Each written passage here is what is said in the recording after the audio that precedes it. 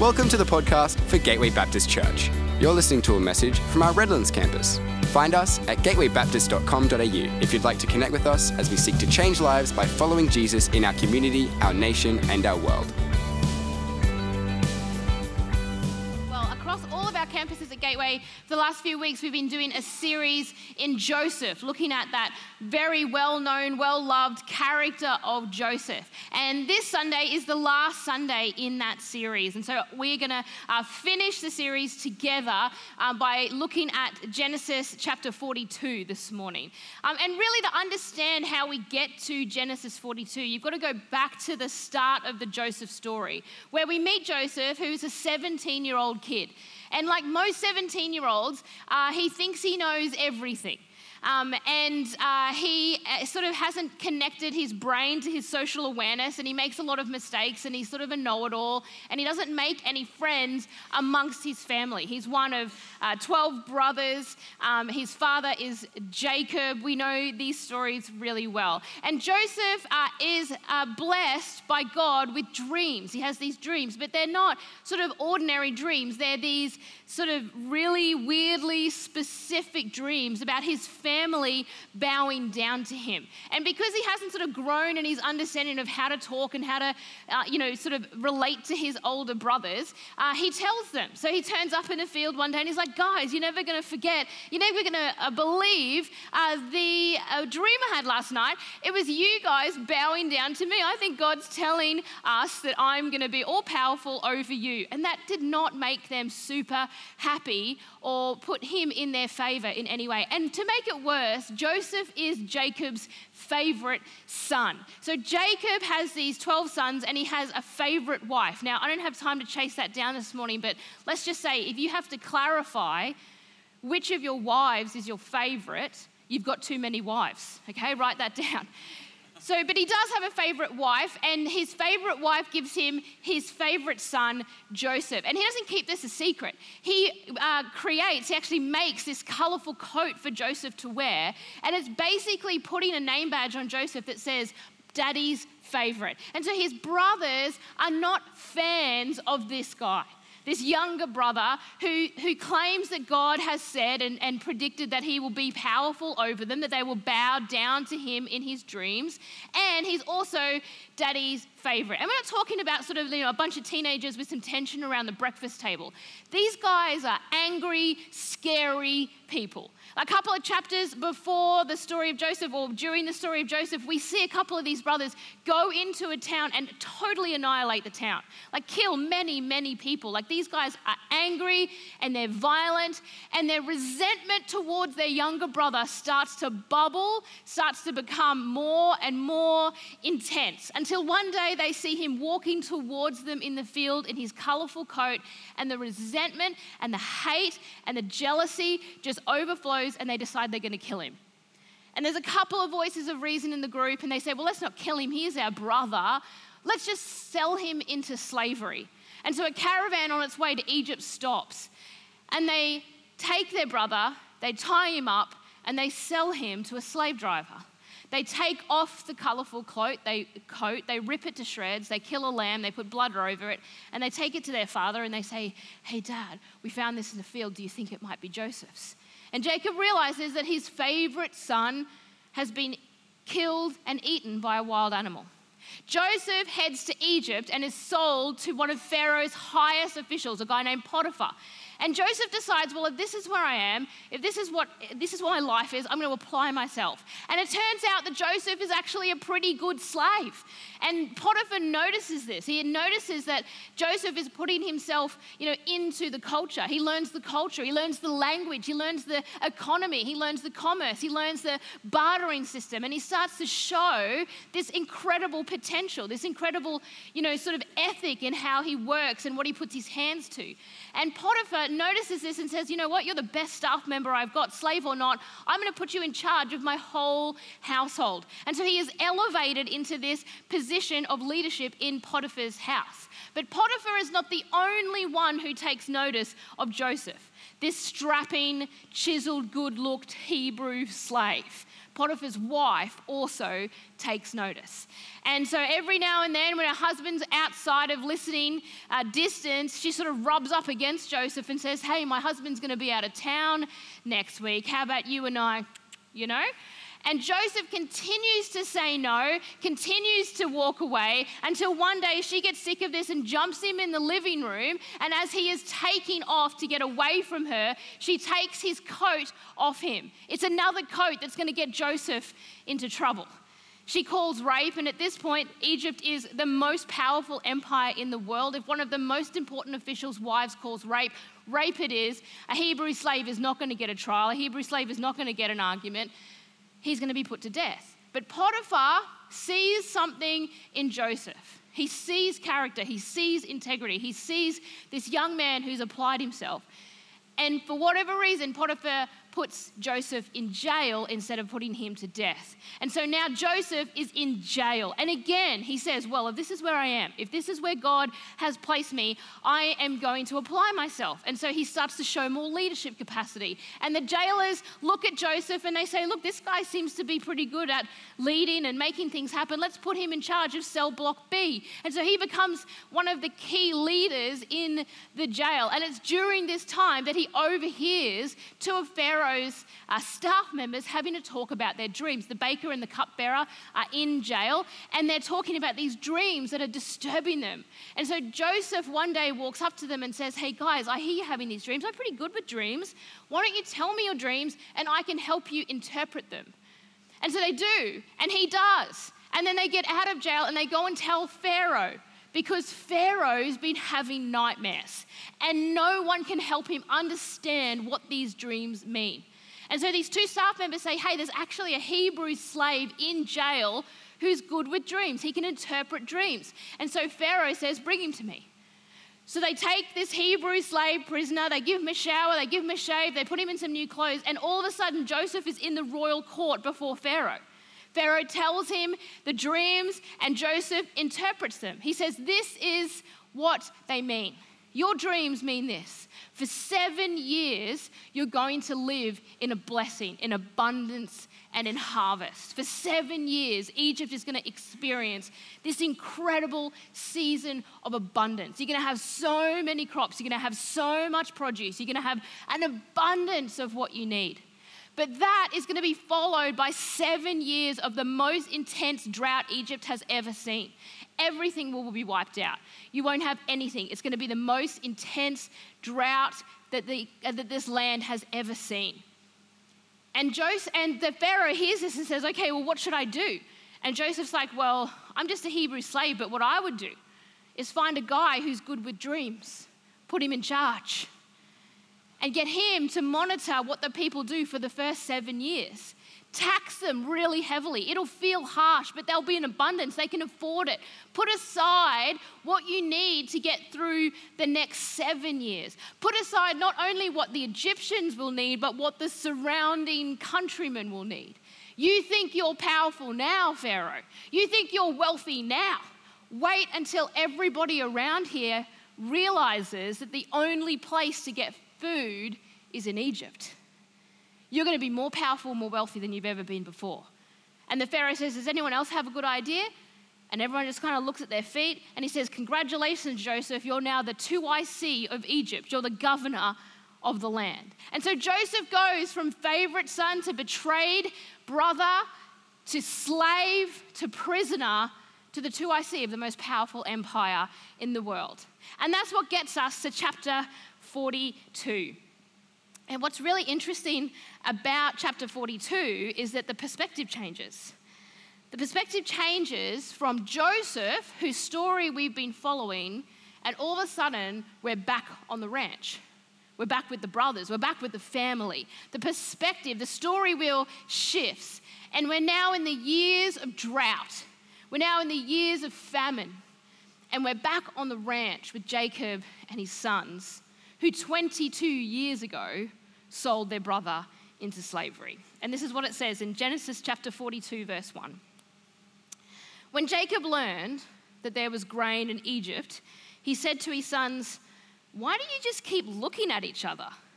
I have heard there is grain in Egypt. Go down there and buy some for us so that we may live and not die."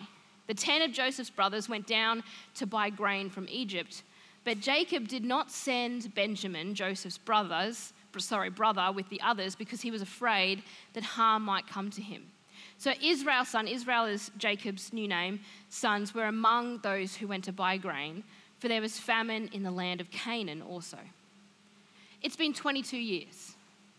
It's been 22 years since these brothers sold their brother into slavery. It's been 22 years that they have been holding on to guilt and shame and pain and fear. 22 years that moment they decided to sell their brother has been playing on their mind. 22 years that every time they hear the dreaded E word, Egypt, they feel like they've been stabbed in the heart. How do I know? Because when Jacob says to them, "Guys, we are starving. There's food in Egypt. Go and get some," they all just look at each other. And Jacob's like, "Guys, why every time I mention Egypt, you guys look at each other like that?" It's because for 22 years, Egypt has been their worst nightmare. You see, that's the irony in the story, is that 22 years ago, they had a brother who had dreams, and now for 22 years, he has been their nightmare.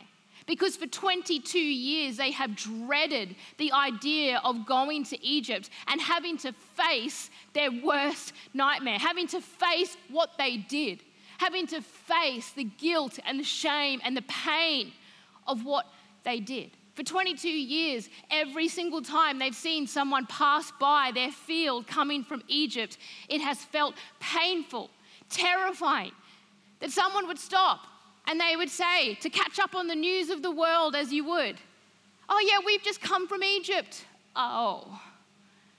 And they dreaded the idea that someone would say to them, "Actually, we met a slave there who said he was from around here in a big family." For 22 years, they've been terrified that they're going to be found out. For 22 years, they have been plagued by guilt and shame from this one decision they made, from this one moment, from this one mistake that they made. For 22 years, they've been dreading the idea of going to Egypt. For 22 years, they've wondered, what happened to Joseph? For 22 years, they've wondered, what would have happened if we didn't make that decision? And now, in chapter 42 of Genesis, they have to face their Egypt. So let me ask you this morning, what is your Egypt? What is it in your story, in your past, in your life that has plagued you with guilt and with shame? Maybe for decades, maybe for years, maybe for months.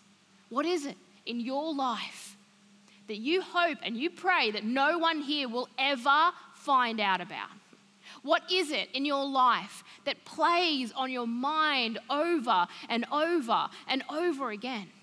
What is it in your past, in your story, that plagues you with guilt and shame, that thing that you just cannot escape, that every time someone says that word or reminds you of that person, that moment, that season, that conversation, that relationship, that you feel like you've been stabbed in the heart? What is your Egypt this morning? Because in chapter 42 of Genesis, these guys are going to face their Egypt. And this morning, I want you to face yours. I want you to go there. And I know that you're used to squashing it down every time you start to think about it, but I want you to think about that thing in your life that has plagued you, followed you.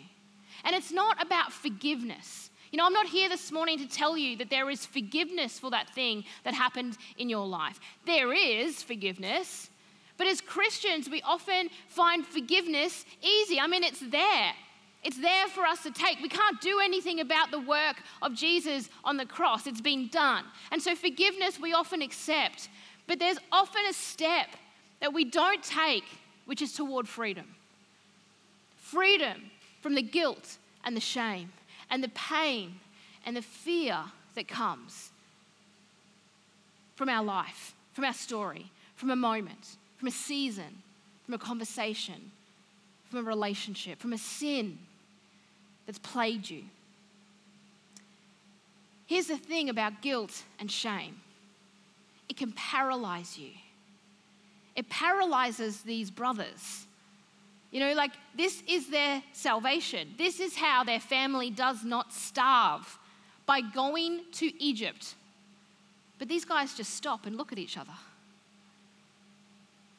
You see, guilt and shame has the power to paralyze you. And so does fear. You see, Jacob's not off the hook here either. Jacob, even though he didn't have anything to do with what happened 22 years ago, for 22 years he has been plagued by fear. How do I know? Because he says, you guys go to Egypt, but you can't take my son Benjamin. You see, Joseph had a brother, Benjamin, and without Joseph, Benjamin became Jacob's new favorite. And Jacob says, you need to go to Egypt, otherwise we're all going to die, but you can't take my Benji. You can't take my little Benji. And you've got to understand, Benjamin is not a 2-year-old sort of colouring in the corner. He's got a beard, he's a real man. But Jacob is not about to live through the pain that he experienced 22 years ago again with Benjamin. He is paralyzed by fear. The brothers are paralyzed by guilt and shame, and Jacob is paralyzed with fear. That's what happens here at the start of chapter 42. What is it for you that's stopping you from moving forward? Because you are not about to get hurt like that again. You are not about to deal with that sort of guilt and shame again. What is it that's stopping you from moving forward? Because every time you think about how God has called you, how God has created you, you think, that can't be me because of what happened in my past. What is it that's stopping you from moving forward? Because every time you read what the Bible says about you, every time you receive a word of encouragement from somebody, you think, if only they knew. If only they knew what I had done, what I had said, who I had been. If only they knew that moment in my life. And it's stopping you from receiving what God has for you. It's stopping you from receiving the future that God has planned for you. What is your Egypt? These guys are going to have to face their Egypt. But they're paralyzed by their guilt. Jacob is paralyzed by his fear. And the family is stuck. They're stuck. And I wonder, as I think about this, whether or not God pushes the famine in Canaan to a point where he says, well, now you've got to face it. They have no other choice but to face Egypt. They have no other choice. And as they walk through the gates of Egypt, I wonder what that's like for them. Surely they didn't say anything. They didn't need to. They knew what each other were thinking. But as they walk through the gates of Egypt and they see slave after slave after slave, you've got to understand this is an empire that is built on slaves. They are everywhere. They're trying to catch eye contact with each and every slave they see. Could that be him? Could that be him? Could that be him? They're absolutely at the tipping point of their guilt and their shame as they prepare themselves to come face to face with their Egypt, with their brother who they betrayed, their brother who they sold. Verse 6. Now Joseph was the governor of the land, the person who sold grain to all its people. So when Joseph's brothers arrived, they bowed down to him with their faces to the ground. As soon as Joseph saw his brothers, he recognized them, but he pretended to be a stranger and spoke harshly to them. Where do you come from, he asked. From the land of Canaan, they replied, to buy food. Although Joseph recognized his brothers, they did not recognize him. Now stop, how do these guys not recognize Joseph? They're looking for him. I mean, he recognizes them, but how do they not recognize him? Well, firstly, what did you look like 22 years ago? That's a long time. Joseph is not this 17-year-old boy anymore. He's a man. That's not who they're expecting to see. Furthermore, they're not expecting to see the governor of Egypt. They're not expecting to see Joseph in a royal turban with his royal robes on, standing on a platform. They're expecting to see a slave. They're not expecting to see Joseph as the 2IC of the most powerful empire in the world. And he is probably standing up on a pedestal while they are literally bowing down, kissing the marble steps in front of him. And then also we're about to find out that he's actually not speaking to them directly. Remember, he learnt the language. He's speaking the Egyptian language, and he's speaking to them through an interpreter. So not only do they not recognize his face after 22 years and in this royal sort of get-up, they also can't hear his voice. And they don't recognize Joseph, but Joseph recognizes them. Verse 9. Then he remembered his dreams about them and said to them, "You are spies. You have come to see where our land is unprotected." So Joseph recognizes his brothers, sees the scene, sees himself in power, with the power to let them live or die, literally, and them bowing down, kissing the marble in front of him. And he realizes this is the dream. And I cannot believe that at this moment, Joseph doesn't rip off his turban and be like, "Booyah! This is the dream. Hey guys, it's me, Joseph. Remember 22 years ago when I told you I had a dream that you guys were going to be bowing down to me? Hello?" Like, how does he not immediately reveal himself and say, "It's happening. I told you guys. I told you this was going to happen. You tried to get rid of me, but look." How does that not happen? That's not how Joseph plays this. He says, "You guys are spies. You've come to see where our land is unprotected." And they say, "No, my lord, your servants have come to buy food." Verse 11, "We're all the sons of one man. Your servants are honest men, not spies." "No," he said to them, "you have come to see where our land is unprotected." But they replied, "Your servants were 12 brothers, the son of one man who lives in the land of Canaan. The youngest is now with our father, and one is no more." One is no more. I find this really interesting, that as they describe their family to the governor, as they describe their family in defense of themselves, they tell the whole story.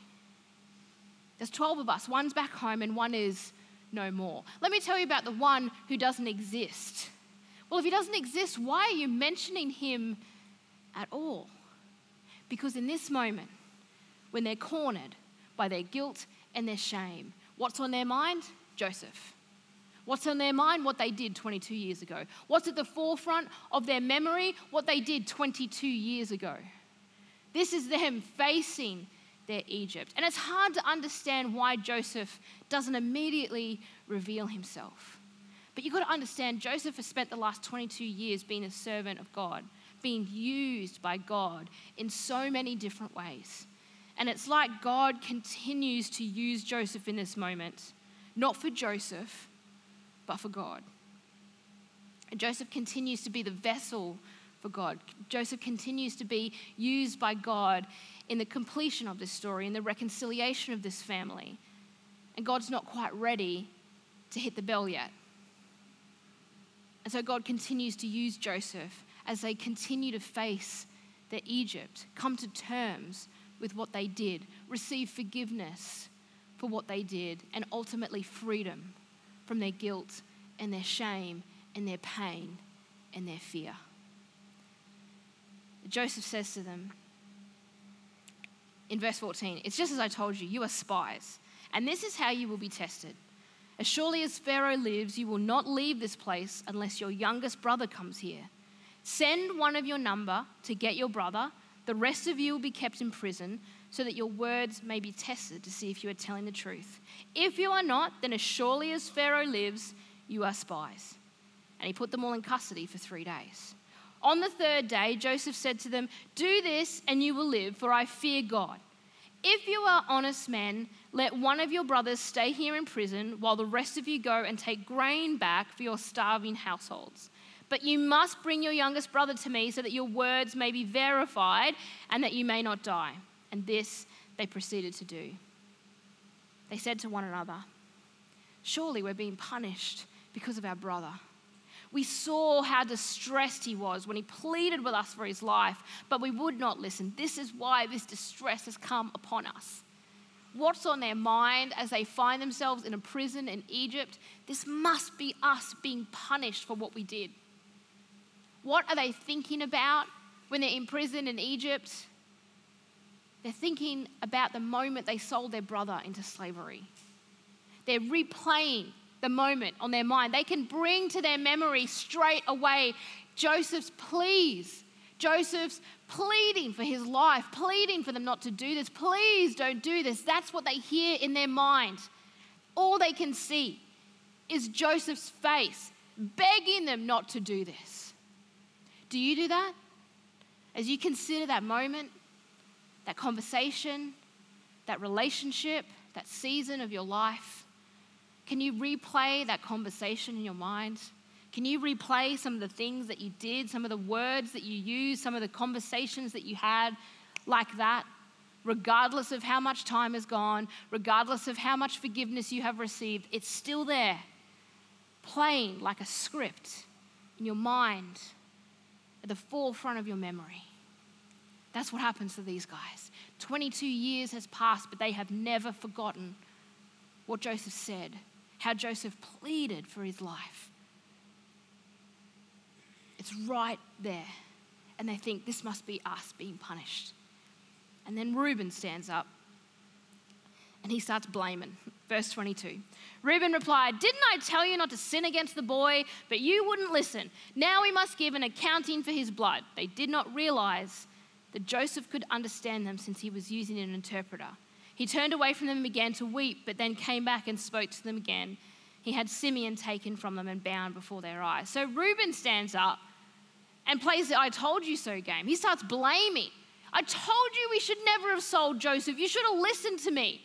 Do you do that?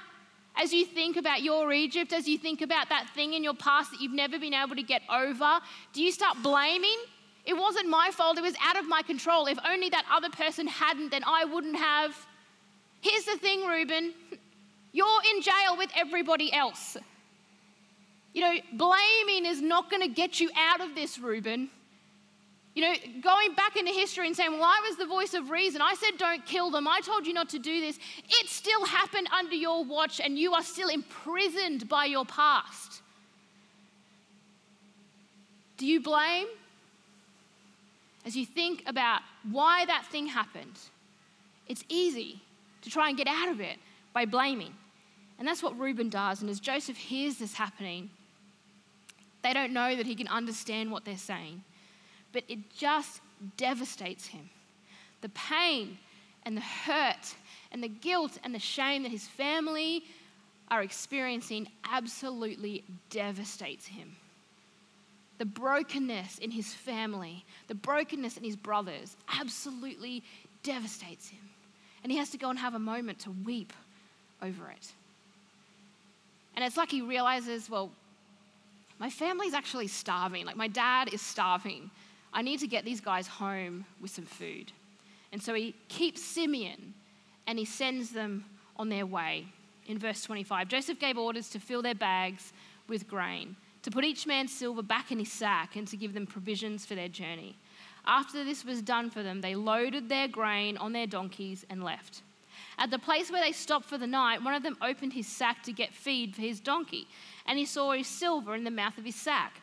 "My silver has been returned," he said to his brothers. "Here it is in my sack." Their hearts sank, and they turned to each other trembling and said, "What is this that God has done to us?" And for the sake of time, I'm going to skip 7 verses because they just go home and they tell their dad what happened, which we've already read. 7 verses, verse 35. As they were emptying their sacks, there in each man's sack was his pouch of silver. When they and their father saw the money pouches, they were frightened. Their father Jacob said to them, "You have deprived me of my children. Joseph is no more, and Simeon is no more, and now you want to take Benjamin. Everything is against me." If you're looking for a great Bible verse to put on a coffee mug, Genesis 42:36. Everything is against me. Forget do not lean on your own understanding. Or Jeremiah 29:11. Everyone loves that one. Genesis 42, verse 36. Everything is against me. Isn't that the cry of our heart sometimes? Everything is against me. And I find this absolutely incredible that this is their response. This is their response to their salvation. Joseph has literally given them food for free. He's packed their bags with more than they need and put their silver back in there. This is my family. You don't have to pay for food here. Your money's no good here. And as they open their sacks and they see this gift, this blessing, their response is, what has God done to us? Everything is against me. They cannot see the blessing in front of them because of the fear and the guilt and the shame that they're experiencing. They cannot see this free gift that has been given to them because all that they can see is the guilt and the shame in their life. It is holding them back from receiving a free gift. It is holding them back from seeing free salvation literally in this story. What is your guilt and shame holding you back from seeing, from experiencing? How is God trying to bless you? What gifts is the Holy Spirit trying to put upon you that you are so caught up in your guilt and your shame that you feel unworthy of? This can't be right. This must be God working against me. I am not worthy of this blessing. I am not the person that should be given this gift because of what I did 22 years ago. That's what happens here, and it's fascinating. You see, the problem is guilt and shame and fear can rob you of your future. And that's what happens here. And Reuben actually puts his future on the line. He's so done with experiencing this guilt and this shame. He stands up. He is done with this. He is done with this. He is not about to experience another 22 years of guilt and shame because Simeon's back in Egypt and he's about to take Benjamin back as well. He stands up in verse 37 and he says to Jacob, "You may put both of my sons to death if I do not bring him back to you. Entrust him to my care and I will bring him back." Reuben's like, I am done with this. I cannot do this again. I cannot leave Simeon behind and deal with 22 more years of guilt and shame for another brother lost. I can't do that. I am done. And he says to Jacob, "Give Benjamin to me, entrust him to me. If I don't come back, if I fail, kill your grandsons." And Jacob's like, "Cool, thanks." But he is done. He is willing to put his future on the line because he is so done with dealing with this guilt and this shame and this pain. Are you done? Are you ready to deal with your past and step into your future? Sometimes our past can be so much in front of you that anything God wants to do in you, through you, and for you, you just can't see it. It's like trying to drive a car forward looking out the back window. It cannot be done. You can't do that. But that is what the past does. If you are constantly thinking about, focusing on, finding your worth and your identity in something that happened to you or something that you did or something that you experienced, you cannot drive the car forward. And this is what happens, and this is what I want to encourage you in today, because as Christians, we know that we can receive forgiveness. We know that forgiveness is there for us to take, but we often don't take up the grace part, the part that offers freedom from our past, the part that offers freedom from our guilt and our shame and our fear and our pain. This is what Jesus does. And Jesus, after he pulled off Easter and rose from the dead, he made sure he took a walk with Peter. Peter was the only disciple that came back to town for the trial of Jesus. And as Jesus is experiencing this sort of non-existent mock trial, as he's been whipped and beaten, Peter finds himself around a fire. And Peter makes the biggest mistake of his life. As Peter is sitting around this fire, he denies knowing Jesus. He denies Jesus 3 times. He denies knowing Jesus. He denies following Jesus. He even denies that he's a Galilean. He makes the biggest mistake of his life. This is Peter. Peter, who Jesus finds on the beach one day and says, "Come follow me, Peter." Peter, who becomes one of the 3 closest disciples to Jesus. Peter, who gets to walk into these incredible, miraculous moments of ministry where Jesus will raise little girls from the dead and feed thousands of people. Peter gets to experience some of the best moments of Jesus. Not long ago, he was with Jesus and saw Moses and Elijah come right before his eyes. This is Peter, who has experienced Jesus. This is Peter, who at the Last Supper says to Jesus, "I will never let anything happen to you, Lord. And don't wash my feet. I'm not worthy. I should be washing your feet." This is Peter, one of the closest followers of Jesus. And he finds himself around a fire one night making the biggest mistake of his life. He denies even knowing Jesus because he's scared. And then Jesus comes back to life and he gets a message to the disciples. In Mark chapter 16, he says, "Go tell the disciples and Peter to meet me in Galilee." Tell the disciples and Peter. He's the only disciple who's named. Why? Because Jesus knows what Peter's thinking. He can't mean me. He can't mean me, not after what I did. Because for 3 days, all Peter has thought about is that moment around the fire.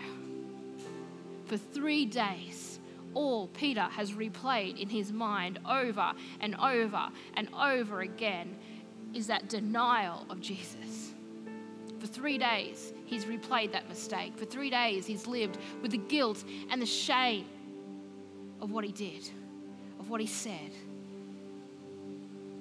And now, Jesus comes back to life and says, "Tell the disciples I want to meet them." And Peter's like, "He cannot possibly mean me. I'm not a disciple anymore, not after what I did.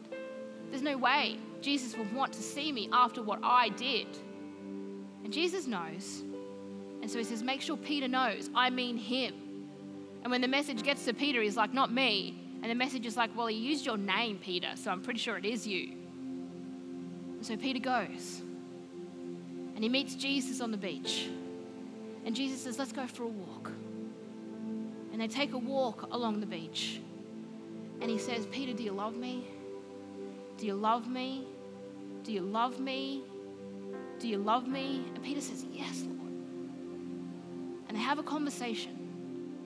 And in that conversation, Jesus makes sure Peter knows it's done. You are forgiven. And you and I, we're good. You and I, Peter, we're okay. I don't want you to let that mistake hold you back from who I am calling you to be, Peter. Build my church. Go.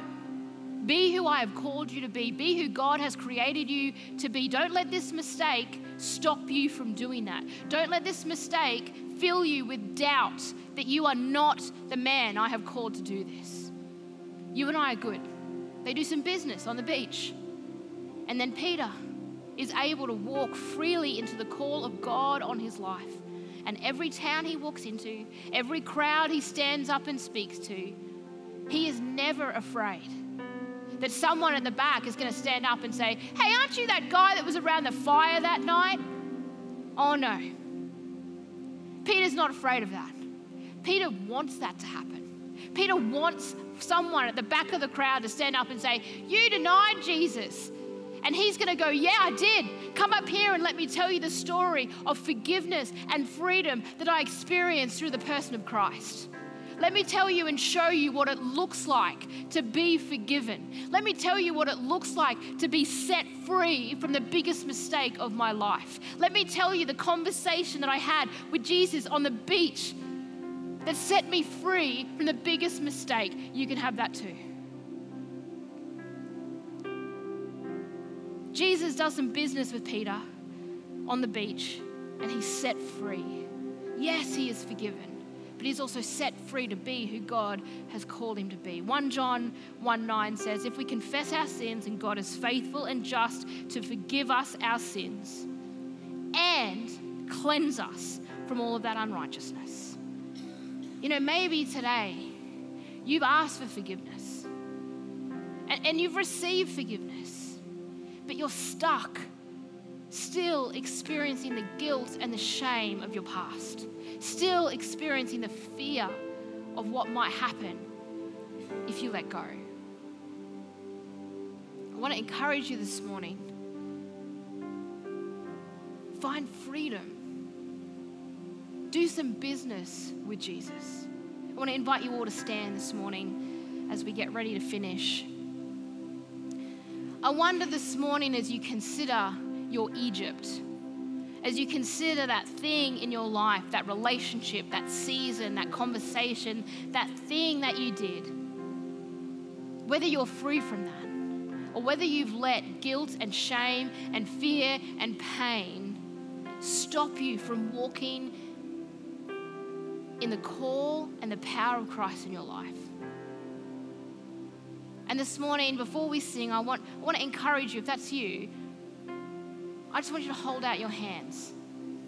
You know, there's nothing magical about what happened on the beach between Jesus and Peter. But sometimes we need to do business with Jesus. Sometimes we just need to have a conversation with Jesus that says, Jesus, I know that this is in my life and it's holding me back. Would you help me to be set free from this? Jesus, would you tell me that I'm okay? Would you tell me that you and I are okay? Would you set me free? Would you lift this weight from my shoulders? Would you lift this weight of the past from my face so that I can see clearly forward, so that I can stop trying to drive the car of my life forward by looking out the back window? God, would you help me to turn my head so that I'm facing forward, free from my past, free from guilt, free from shame, free from fear, free from pain. Sometimes all we need to do is have a conversation with Jesus. Have a conversation with Jesus that says, would you set me free? So this morning, I want to invite you, if that's you, if you've got something that you need to do business with Jesus about, just hold your hands out in front of you like this. Hold your hands out in front of you like this. Everyone's going to close their eyes and we're going to pray together. If that's you this morning, hold your hands out in front of you and do some business with Jesus. I'm just going to give you a few moments as the band sort of plays quietly to have a conversation with Jesus. And then I'm going to pray for you.